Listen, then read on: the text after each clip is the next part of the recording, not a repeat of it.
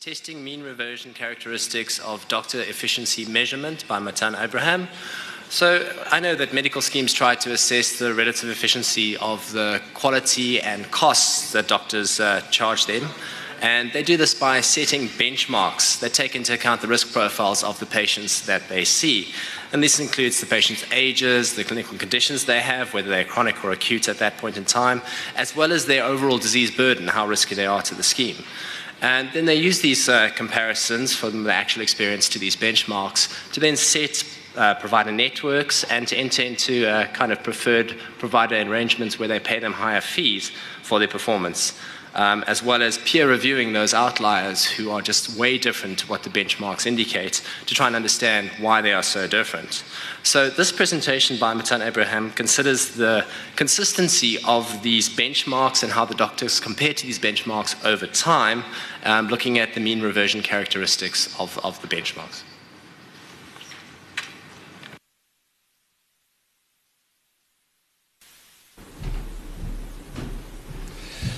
Hello everyone, thanks for joining me today. So as Matt said, I'll be talking about the benchmarking of doctors. Those of you in the healthcare space will be quite familiar with this. It's a tool, a technique that's done predominantly by medical schemes and quite widespread around the industry to do a lot of what Matt mentioned, which is assessing the relative efficiency of doctors against each other for a whole host of reasons.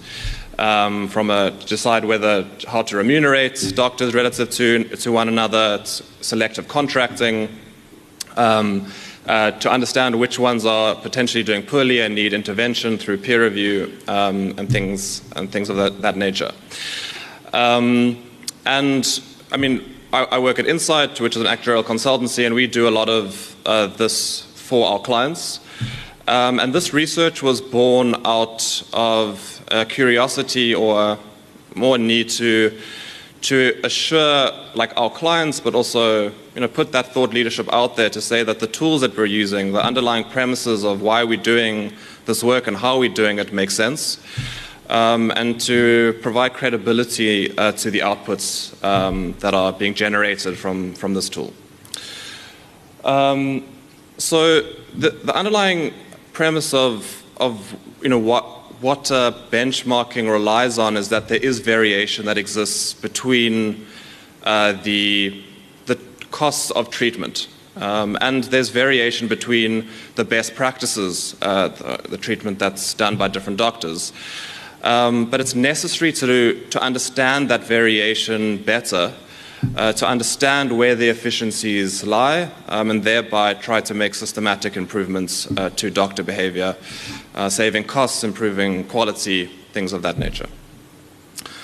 But the question is, when we're looking at that variation, is that variation just random? So will a doctor just do well in one year or well in one period, bad in another?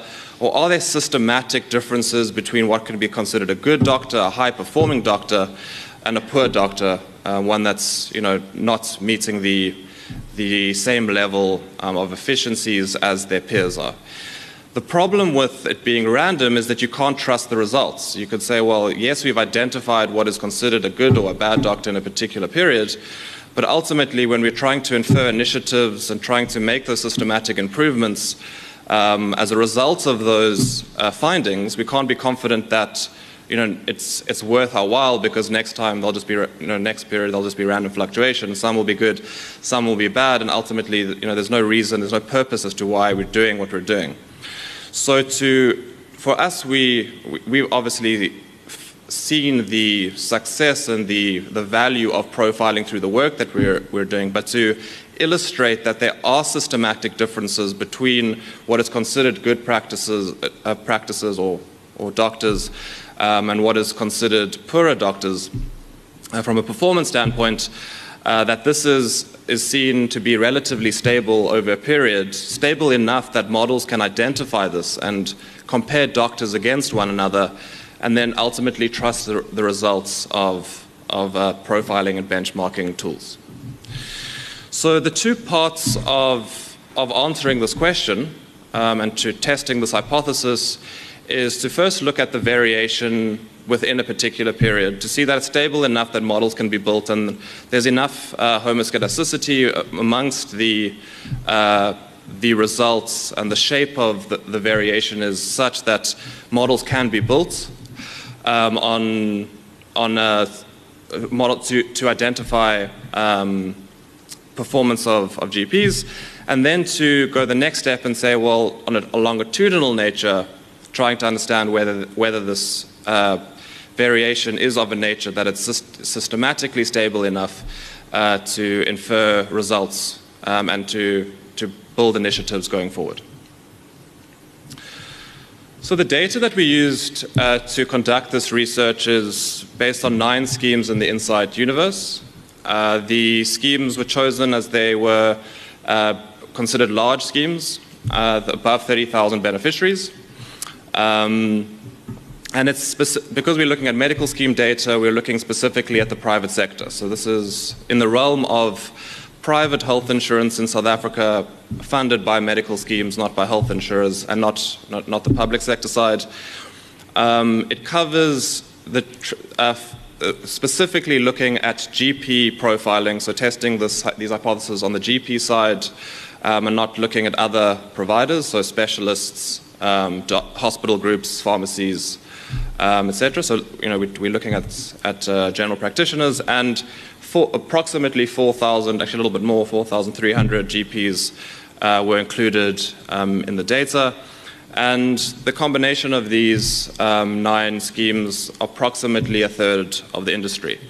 The power of looking at or doing this research on such a large body is that a common criticism of profiling in the industry currently is that it's done on a scheme-by-scheme basis. This obviously provides a lot of frustration to doctors because they're getting multiple profiles from multiple different schemes, and that's a separate issue. But the complaint is that the profiling or the benchmarking is done on a subset of their of their patients, and they'll say, well, this is not representative of our entire universe of patients. While this will still be an issue with some GPs that are included here, being able to include such a large volume of data across multiple schemes into the benchmarking of doctors reduces this issue to as much an extent as we could with the data available, and you're not having discovery data. So the methodology of performing this research was to actually benchmark doctors against each other based on the data that we had. So how this is done, I think those of you that are in the healthcare space that deal with this will understand the concept of an episode of care. So what that is, it's the basic building block of the benchmarking exercise, which says that when a individual or patient goes to see a doctor, an episode is started. That's the moment where you're engaging with the healthcare system, and there can be accountability for the expenditure that arises from there then onwards to the GP to some extent. So the idea is that the GP is responsible for care for a period, and only certain types of care for a particular period. The idea is identifying that, or creating a algorithm to say that this is what the period of attribution or attribution of expenses will be, and then to attribute the appropriate expenses expenditure to that GP. Then aggregating all of these different episodes for all of the patients that the GP sees, calculating averages, and then building the scores on those averages. So that's the basics of the methodology. This can get very complicated using tools like episode groupers and other things. For the purposes of the research, doing this on an academic basis, the idea was to try and make the methodology a little bit more simple than having a bit of a black box episode grouper approach. So constructed the episodes based on, there's an initiation when you visit the GP, there's a 30-day window, or the next GP consultation, for any other reason, as opposed to the initial consultation that will end the episode and then attributing the costs accordingly within that period. There's a question as to whether, what the period should be, so 30 days or longer. I mean, it very, very much comes down to whether the question of accountability, because as you extend the period, there's less certainty that costs can be assigned to that particular GP. Making it shorter, you'll be missing expenditure. So it's trying to find that balance. And 30 days is a number that's used quite broadly in these type of algorithms, so that's what we chose. But we did test other window periods. And then from an allocation of expenditure perspective, it's looking at the direct costs associated with the decision-making of the GP. So there's some expenditure that they're not accountable for. You go to a GP and then, for a cold, and then you go get your contact lenses within that window period. That expenditure shouldn't be assigned to the episode, for example. You also go to a GP, you subsequently go to a specialist and then get admitted to hospital. The hospital admission isn't directly responsible. It's possibly under the auspices of what the specialist told the GP. So the idea is to identify what is directly the GP is directly responsible for. And how we did this was in a combination of two ways: to look at the claim line data that we had, and to see whether either the referring doctor for that expenditure was the GP that initiated the episode.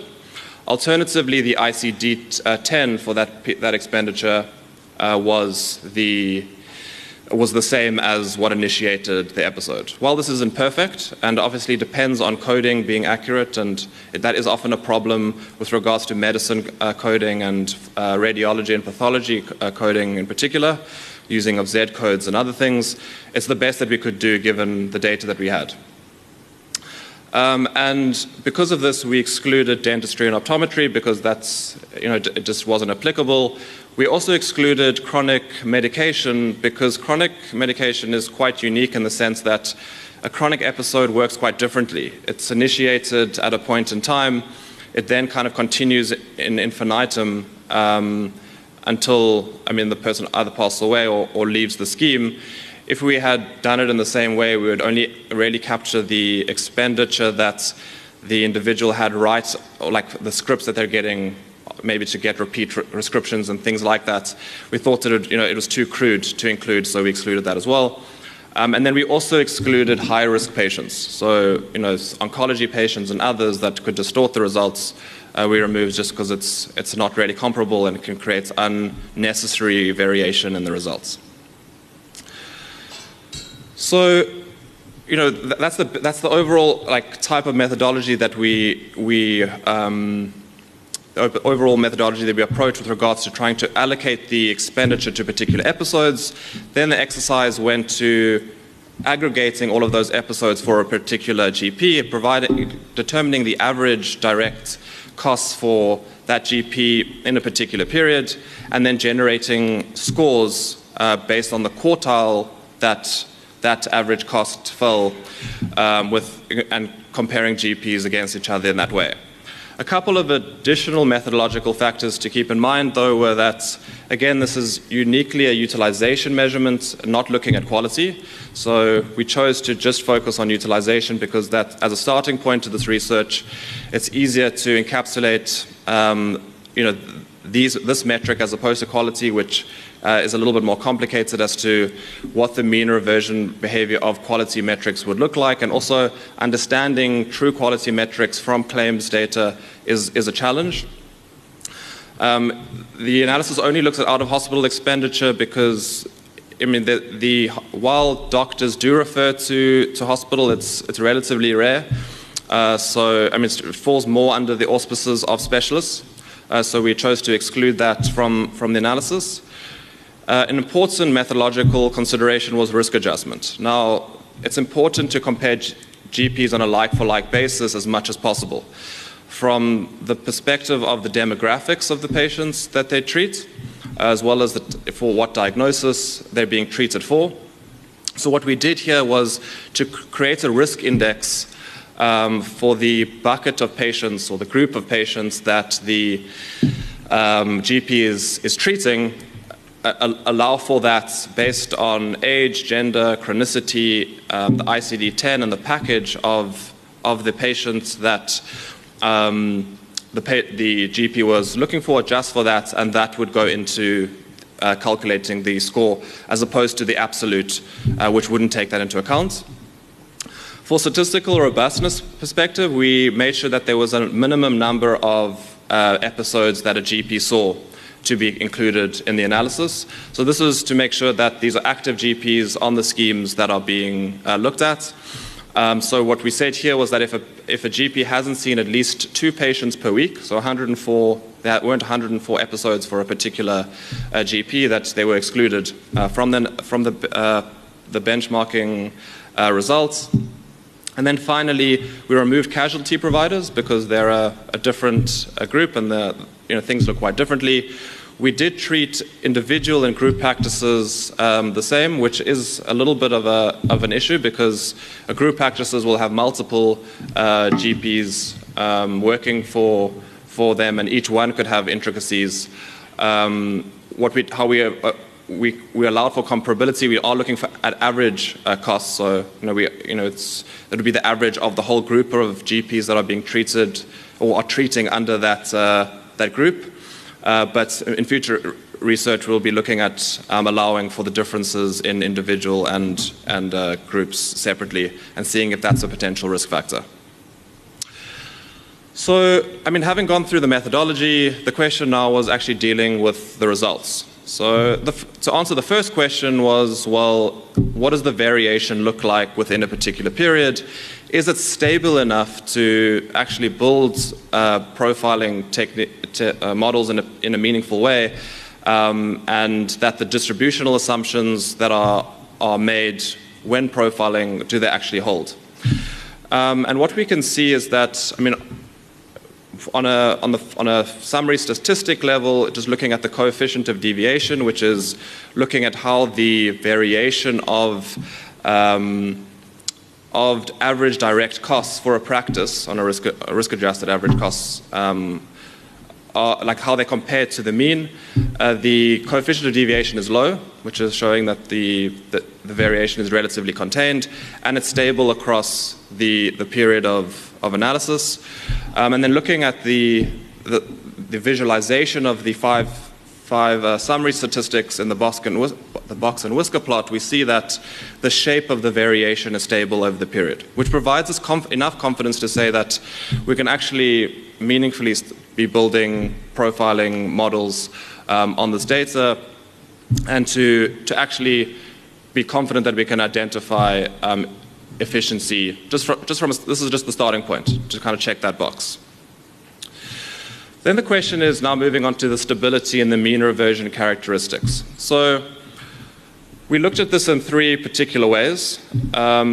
We started off with trying to think, are there particular statistical tests like the Dickey-Fuller and the other exponent tests to look at, is there a particular statistical metric that will tell you whether there's mean reversion or there's not. We thought that instead of this, given that there was a large volume of GPs that we're looking at, to infer it more visually and to assess the stability more visually, to create meaning and to be confident in that way that there's enough stability to infer a future efficiency based on current results.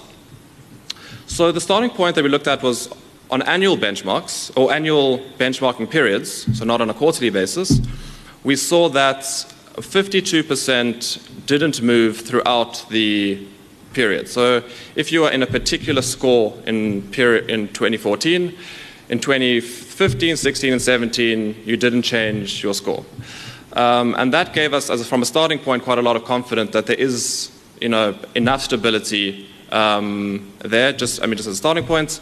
If we looked at this for just a random process, if you looked at each GP independently, assuming that they were independent of each other and each movement was independent from one another, that number would be 6.25%. So it being 52% is far and away higher than that. And then if you're looking at quarterly benchmarks, if you look at the number of GPs or the proportion of GPs that moved an average of once over the subsequent 15 periods, only it was 61% moved very little over the 15 periods. So as a starting point, just from counts, we felt that was positive evidence of our hypothesis being proven.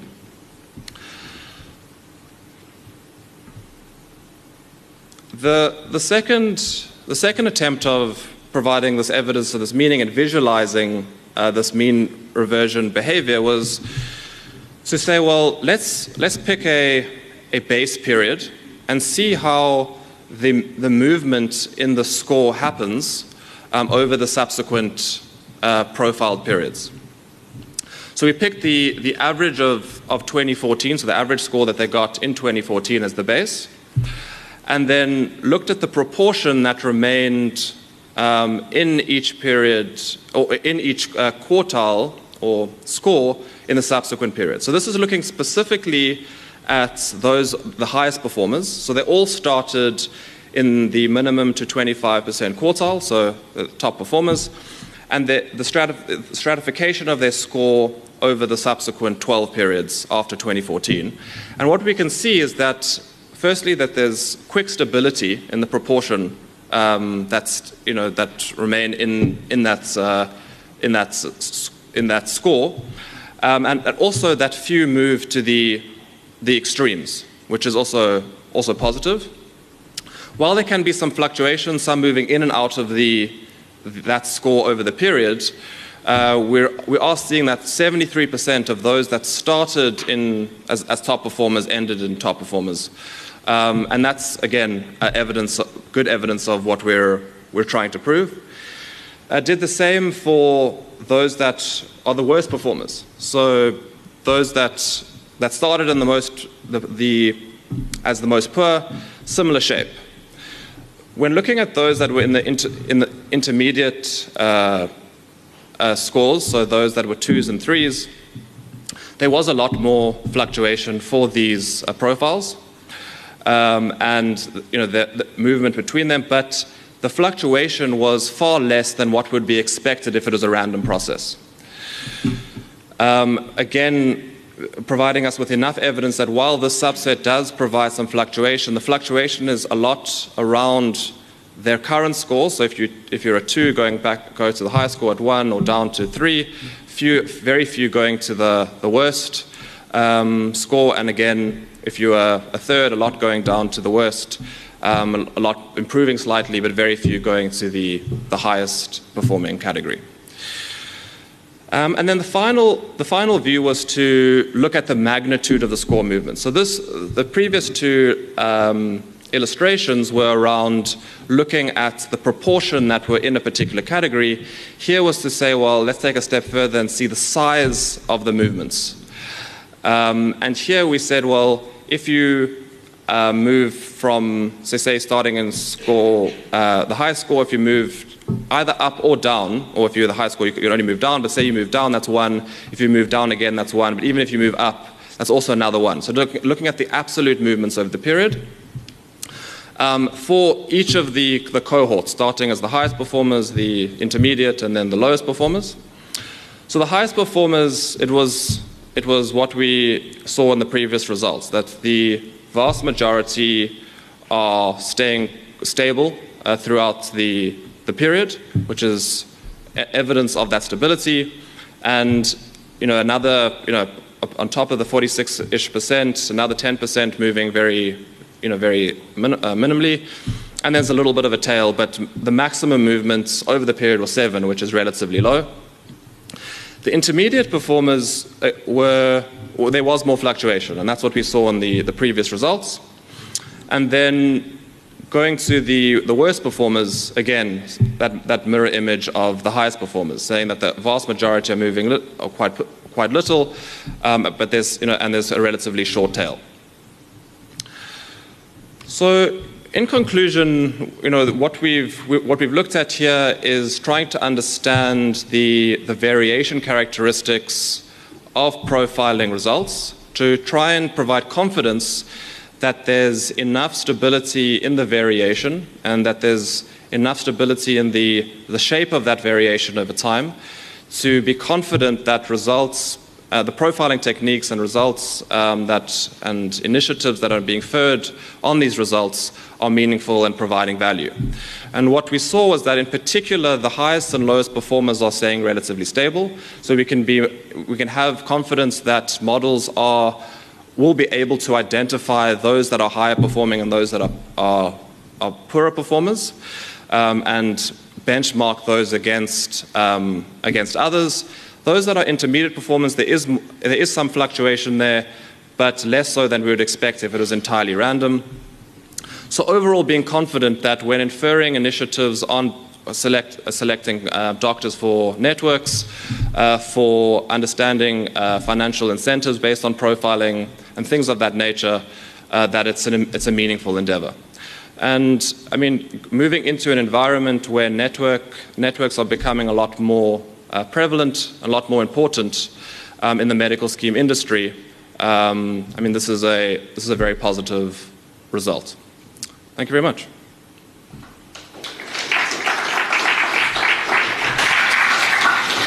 Thank you, Matan. We've got a little bit of time for discussion and debate. So are there any questions from the floor? Can we get some roving mics there and there?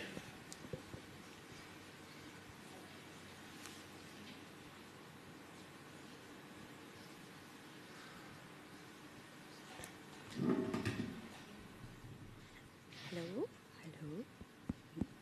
Hi, there we go. Hi, Matan, thanks. Just very good. It's nice to see that the results are actually what we expect. So it's a good thing to see. I was just wondering if you took into account the geographical location of the doctors, as that would make it so. Yeah. So we have done that in other forums and other research that we've done. We do understand that that is a significant factor when it comes down to the behavior of doctors and the results that we're seeing. We did, in this case, looked at on a national spectrum for the schemes that we looked at, and we didn't dissect it based on geographical results, but it is a meaningful extension to this work, and it's something that we do intend to do.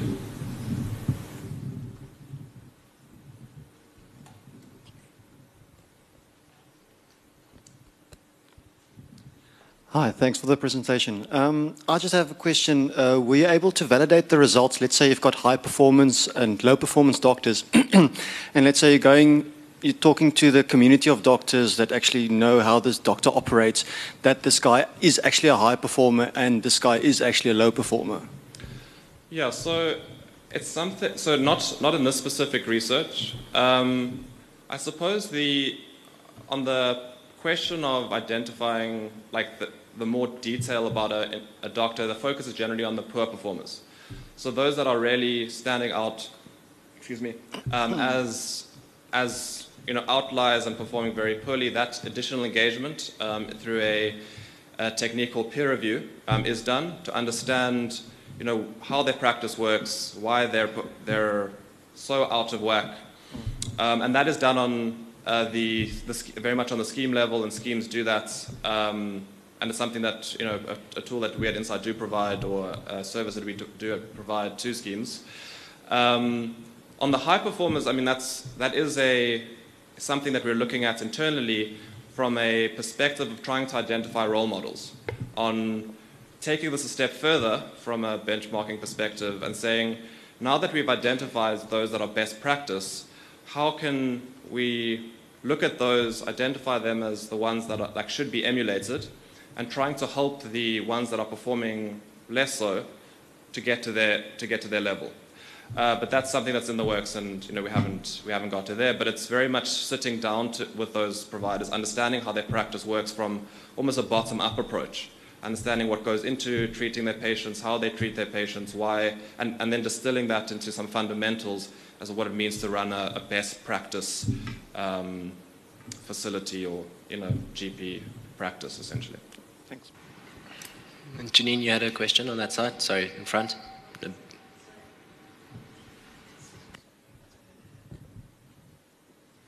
Thanks. Did you look at sort of multiple revisits, or is it just a cost analysis on one episode? Because obviously we're worried they could be really cheap, but you have to visit them 3 times before you're better. So that was so we didn't do the coordinator of care approach, where you attribute, like say, there's some more complicated techniques where you'll say, probably as you know, where this is their usual GP, so regardless of which GP you went to, we'll assign all costs to that GP. We did it on a claimant basis, but we did allow for revisits. So if there was multiple revisits within that 30-day window for the same ICD, it didn't trigger a new episode. Okay, it was included as a direct cost. Okay, great.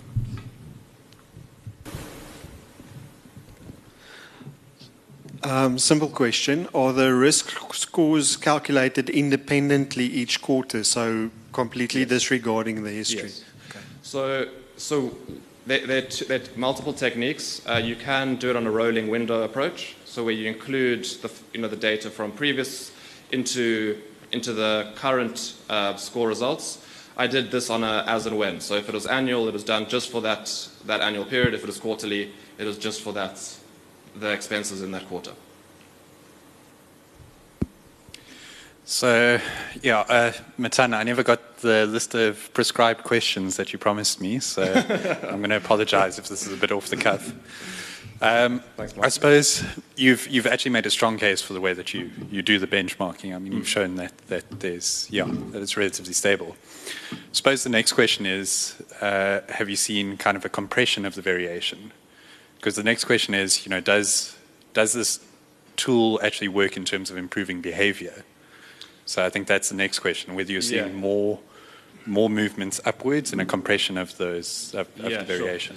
Sure. Yeah. So this research was focused very much on looking at the characteristics and being confident that we can actually do this modeling in a meaningful way.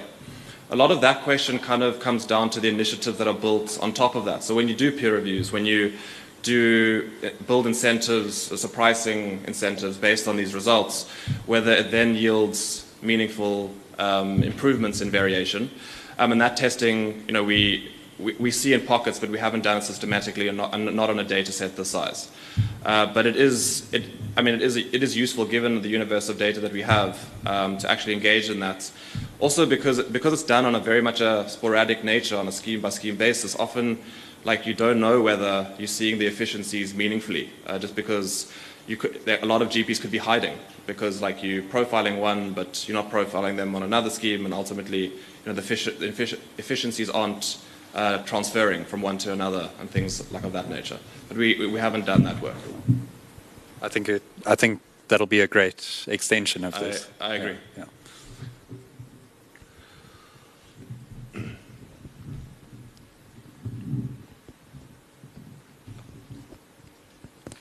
Thanks, Matan.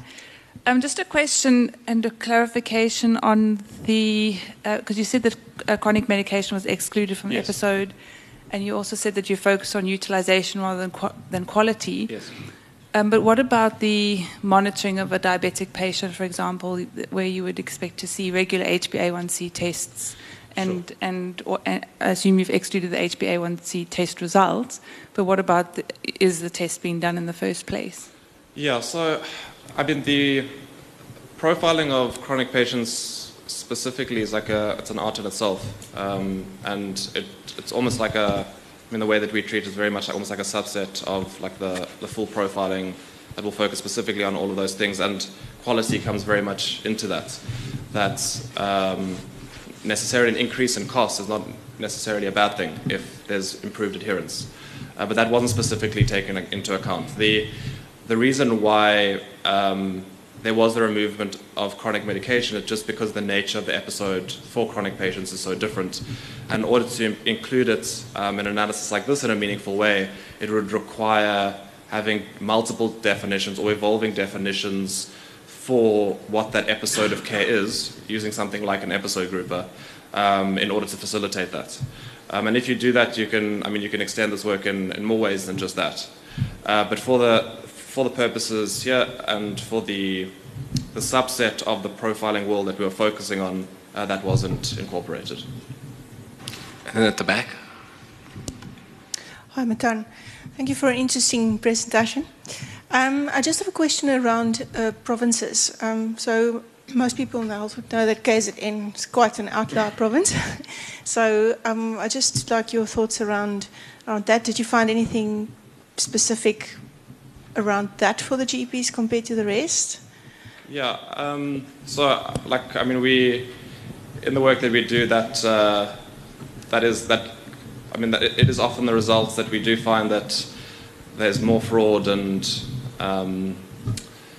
overutilization and things of that nature. I mean, maybe it can't be specifically identified as fraud, but potentially there's evidence of that, and it often arises a lot in KZN. But as a byproduct, there has been a greater scrutiny on that province. And for a lot of schemes, trying to clamp down on that. So what we've seen, there has been improvement in KZN. And I think by nature of these tools, working to some extent, and that focus, like yielding the information, and then the focus being put on problem providers. But yeah, I mean, it'll obviously vary from scheme to scheme, and very much depending on the level of intervention and the managed care techniques of that scheme. So it's not. I can't give you a systematic answer to that question. Just a question from my side, Matan. So the variability can be influenced by the attribution, which in your case is a very tight attribution of the episode of care. What is being measured in this case, it was just the cost efficiency, not looking at admission rate or referral patterns, and what risk factors you're adjusting for. So are you looking at extending this work further to say, as you extend the attribution period, or you change some of the risk factors, how that variability will change?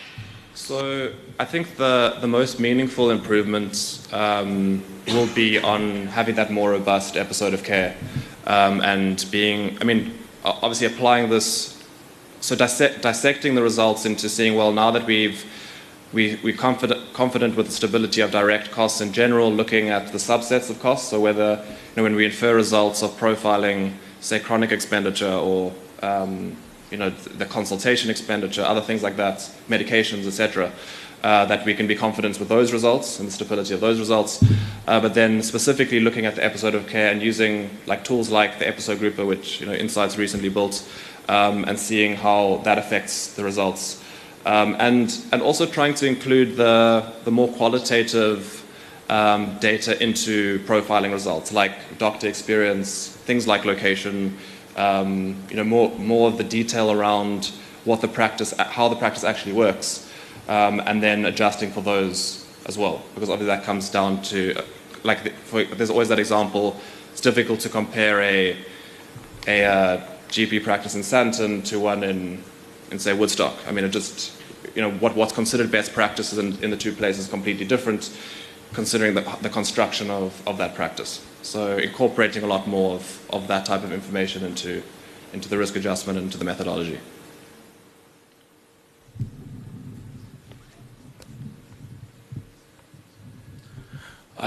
Just a very quick question. Did you take the benefit side of the equation into account? Because you used 9 different schemes, just the benefits that you guys have access to. Yeah, so one of the risk adjustment measures was the option. So we did take into account the package in the adjustment. It is crude. Obviously, there is a challenge there because options do vary so considerably, but it is the best that we can do given the data that we had. Another one from me, Matan. So I see you did try and trim out the high variability conditions or high-risk members such as oncology. But I mean, have you thought about applying some kind of statistical sampling to various different conditions to seeing how variable each condition is and how it affects the overall rating of the doctor? So almost like a Monte Carlo simulation. Sure. So no. It is something that we've actually tried to consider, across the tools that we build, like things like the DRG and the episode grouper, to test severity in a more meaningful way, and to make almost the stratification of what is considered risk, the risk of a patient, as granular as we can. But in this, we haven't looked at. But sampling specifically, it's an interesting approach, something that we haven't really looked at, but we're looking at it, some machine learning techniques and others. to try and solve that problem.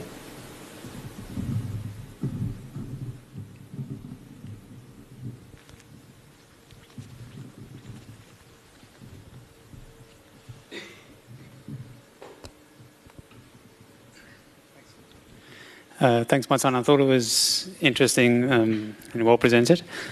Just want to ask, similar to what Matt's mentioned on the risk adjustments, I thought that was a good point.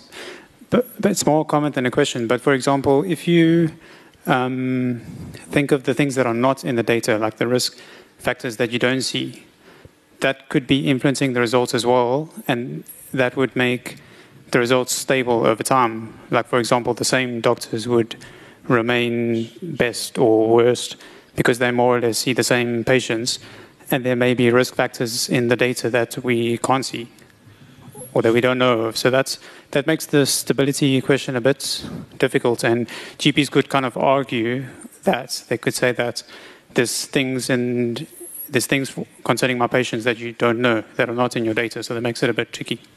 Yeah, so I mean, for the purpose of this research, it was looking at the stability of the results.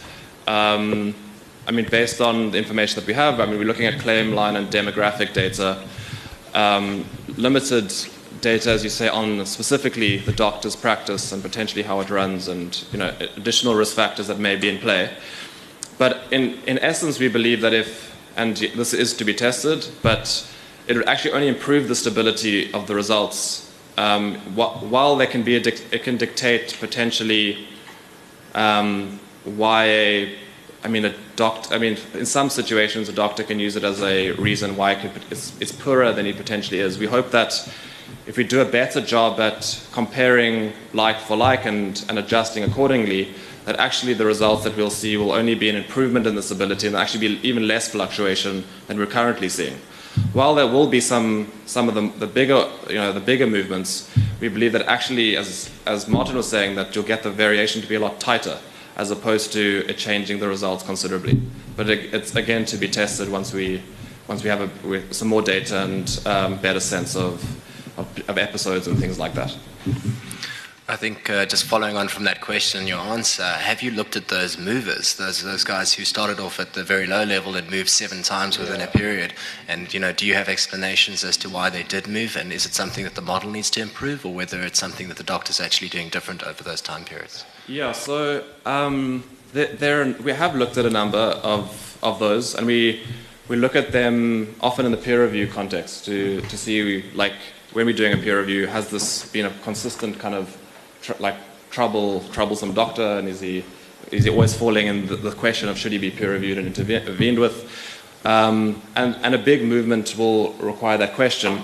I mean, there's a range of things that can result, and I think the incorporation of things like removing or extending the list of what is considered a high-risk patient and removing things like that, incorporating things like the type of, so for instance, an example would be he moves onto a network where he wasn't on a network, and that can create a big swing, so it'll change the demographic of the patients that they're seeing. It could mean that potentially they moved offices or something of that nature, and often it can mean like an identification of fraud. I mean not fraud in the broader sense, that there's just some induced supply. But actually sitting down with doctors and trying to interrogate, that'll give you the truer reason why that kind of stuff happens. So one last technical question from me, and then I'll leave you alone. So how did you deal with multiple doctors within that 30-day time frame where you had a patient saw 2 different GPs? Did you? Yeah. And then do you have some kind of like strength of allocation mechanism that you then apply? Sure. So going back to the previous question around whether repeated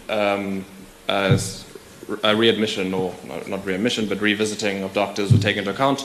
We did it for whether you're revisiting the same doctor. If you did see another doctor within that window, it did start a new episode. That was the methodology that we chose, and that's different from the coordinator of care approach, where that'll remove that issue, where it'll say that we're picking a champion, your most used doctor, and regardless of other GPs that you see in the period, the cost will be allocated to that GP. We felt like, given the volume of data, and try to identify the direct cost that the GP is responsible for to initiate a new episode, even though it can truncate the size of certain episodes, and you may be assigning potentially some expenditure that was based on decisions from a previous doctor to a newer doctor. We felt that was the approach that we wanted to take. It is a better accountability methodology that we chose. I mean, it came down to that, but we did definitely consider that. Okay, if we don't have any more questions, I think we can end slightly earlier and you can have a bit of a comfort break before the transfer to the final plenary. Thank you very much. Thank you.